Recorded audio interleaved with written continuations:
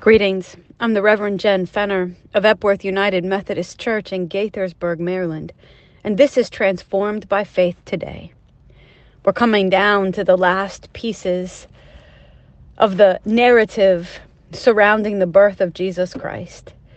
In the Gospel of Luke, chapter 2, verse 20, we find that the shepherds, after having heard about this child to be born, after having spread the word to those around them, it says in verse 20, the shepherds returned, glorifying and praising God for all the things they had heard and seen, which were just as they had been told.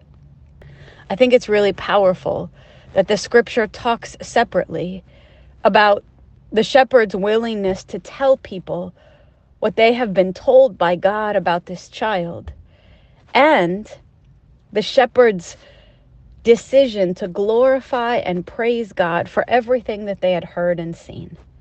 Witnessing to others is an important part of our faith journey. Recounting what God has shared with us and how God has showed up is part of what God uses us for as God's hands and feet in this world. But that doesn't take the place of glorifying and praising God. Sometimes worship is intimate and yielded, like the Magi kneeling before the newborn baby, like what I would imagine the shepherds themselves doing.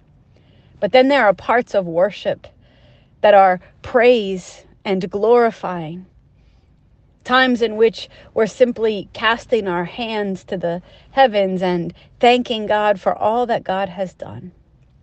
I think one of the most powerful things I've learned in COVID is how important worship is to our growth in faith.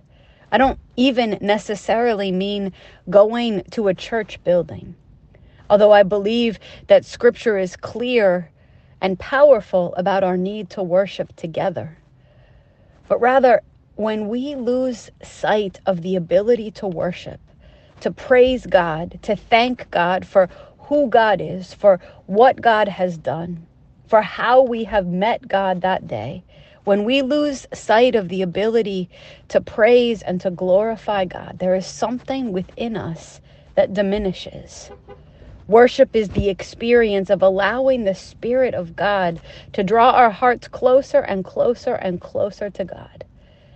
I've learned even in moments when I don't feel like praising and glorifying God, that beginning with small acts of thankfulness, gratitude, reminding myself of the ways that God is still at work, slowly changes my heart. This whole journey through COVID has taught me in a way that I never understood before, that we really were made to worship, that we were made to praise and to glorify God, that we were made to be in this relationship, not just in a conversation with God, but we were meant to be giving God praise for who God is, and that the process of doing so reinforces the sacred in the midst of a very ordinary world. Today, I encourage you, in addition to telling the story of what God has done, I invite you not to give up praising and glorifying God for what you've seen, for what you've heard, for what you've experienced, for what you believe is yet to come. The practice of worship, of giving God praise, is part of what you and I were made for. God, we glorify you. We thank you. We glorify you, God, for you are worthy of glory. We praise you, God, for what you've done today, even for this day, whether it's just beginning or just ending.